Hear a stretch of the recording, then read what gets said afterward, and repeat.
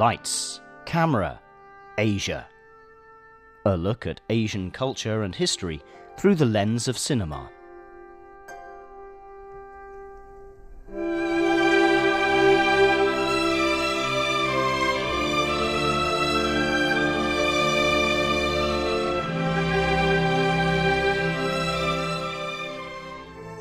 Hello and welcome to Lights, Camera, Asia. I'm Jake Chen. This week, we are looking at a new movie and a new setting. The movie's title is Lost in Translation, and it is set in modern Japan.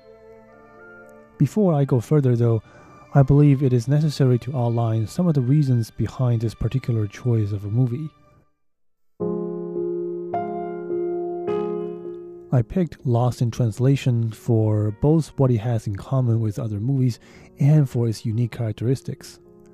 Story-wise, this one is a story of courtship between two unlikely lovers who are also both married in their own life.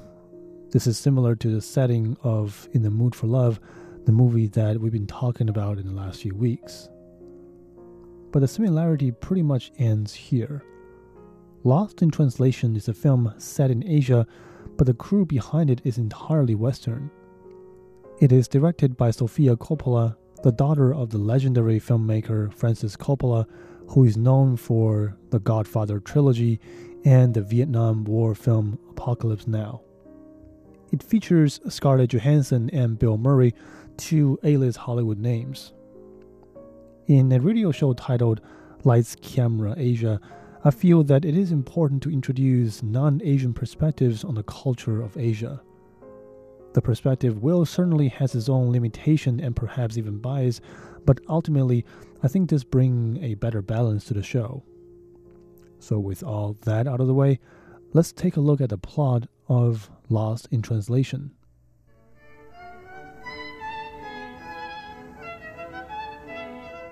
It is 4:20 in the morning in Tokyo, Japan, and Bob is staring at the ceiling of his hotel room, wide awake.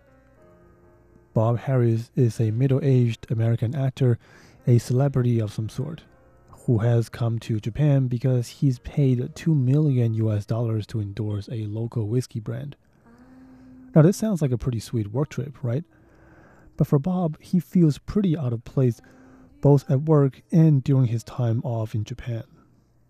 And this feeling of being out of place and totally lost goes beyond his obvious language and culture barrier. Just a moment earlier, soon after he stepped off the cab from the airport and walks into his hotel, Bob was greeted by members of the Suntory whiskey, the brand that he's endorsing. Before he could wrap his head around this quick greeting, he's sent off to his hotel room all by himself in a foreign country. The next morning, when Bob heads to a scheduled commercial shoot, things don't exactly turn around for the better. The following is a conversation that takes place between Bob, the commercial director, and a translator stuck in between. ゆっくりとカメラを見て、優しく、そしてあなたの古い友達に会うように言ってください。カサブランカのボギーのように、君の瞳に乾杯。サントリータイム。He wants you to turn, look in camera. Okay? That's all he said? Yes. Turn to camera. Clearly, the translator was only able to translate a fraction of the instructions from the director, and this leaves Bob very, very confused. The set is very serious to the point of almost being comical. Bob is dressed in a full-on tuxedo, holding a glass of whiskey, and a large crew as well as what looks like 20 corporate suits are all standing behind the camera, staring at him. Bob thinks for a second and tries to get into a character, and when the camera rolls, he lets out a line. For relaxing times, make it Suntory time.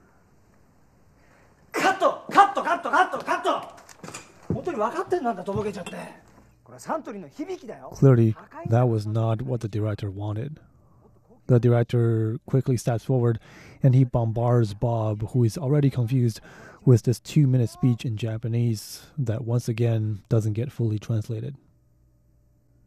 We now turn our attention to Charlotte, the other main character of the film. Charlotte is a recent college graduate who majored in philosophy.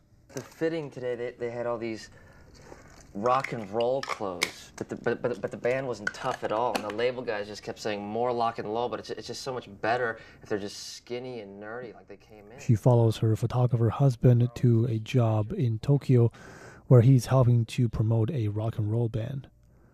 Charlotte is also quite lost in this foreign city, though her circumstances are rather different. Her husband is mostly working during the day, so Charlotte is left to herself to explore the city of Tokyo. On day one, she hops onto a local train and heads out.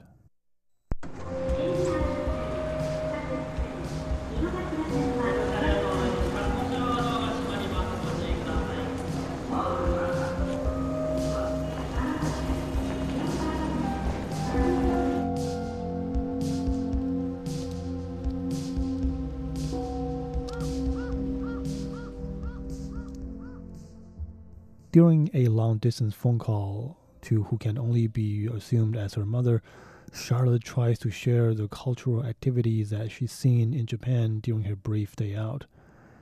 She also tries to vent her growing frustration in her own marriage. Lauren? Charlotte, hey. Hey. Oh my God, how's Tokyo? It's great here. It's really great. I don't know, I went to this shrine today. Mm-hmm. And, there were these monks and they were chanting. And I didn't feel anything, you know? And, I don't know, I even tried Ikebana. And John is using these hair products. I don't know who I married. Can you wait a second? Just hold on, I'll be right back. Okay, sure. Sorry. What were you saying? Nothing, it's okay. I'll call you later, okay? Okay, have the best time, you know? Just call me when you get back, okay? Bye. Bye. Love you.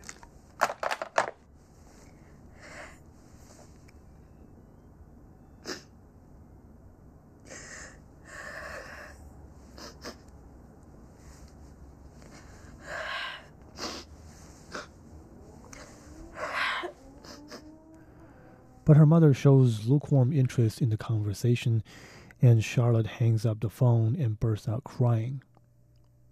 Not only is she mostly by herself in this foreign city, she's also spiritually alone.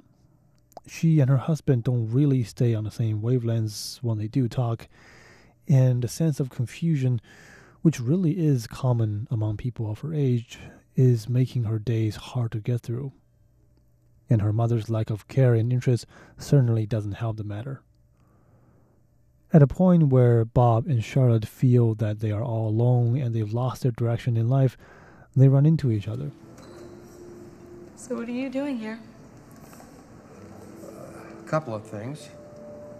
Taking a break from my wife, forgetting my son's birthday, and getting paid $2 million to endorse a whiskey when I could be doing a play somewhere. Oh. But the good news is the whiskey works. The two stay in the same hotel in Tokyo, and they had passed by each other a few times before they met.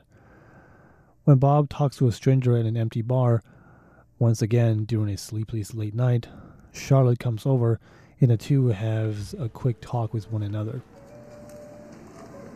What are you doing? My husband's a photographer, so he's here working, and wasn't doing anything, so I came along, and we have some friends that live here. How long have you been married?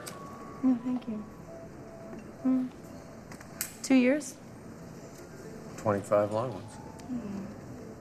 When Charlotte's husband is away to work in another city in Japan, she calls Bob and brings him to meet some of her Japanese friends. The two head out and have what looks like the most fun they've had in years. Hi,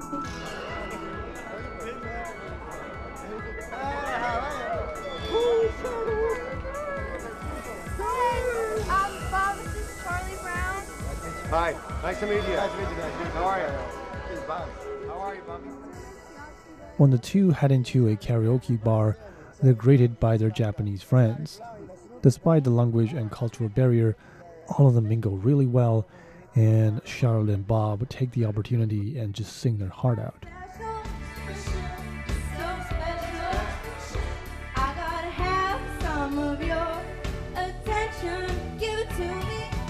Ladies and gentlemen, Mr. Bob Harris. Thanks. This is hard.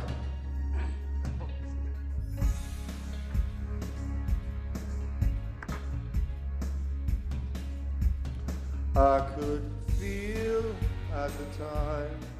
In fact, both are so tired at the end of the night that Bob has to carry the exhausted Charlotte back to her hotel room.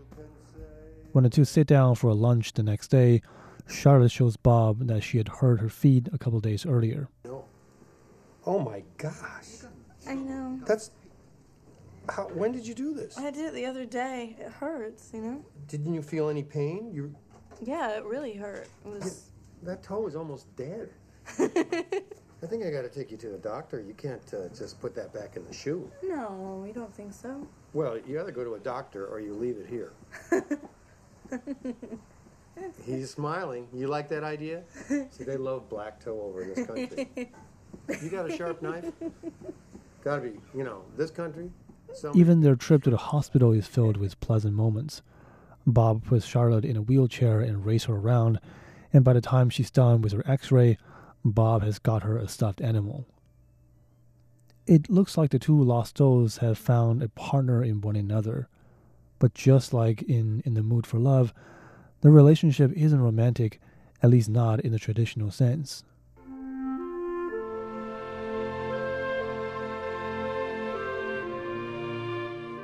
Next week, we'll continue to explore the story of Lost in Translation and see where the journey of Bob and Charlotte head.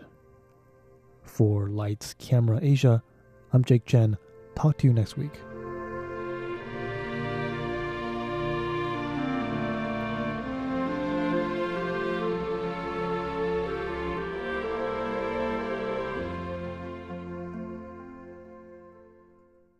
What do you know about Taiwan? I know who the president is. What about their local music and food? Well, what do you suggest? Tune in to Radio Taiwan International. Here at RTI, we offer the authentic Taiwan experience. You'll hear the sound of remote attractions, the local food, music, the lives of real Taiwanese as they live it.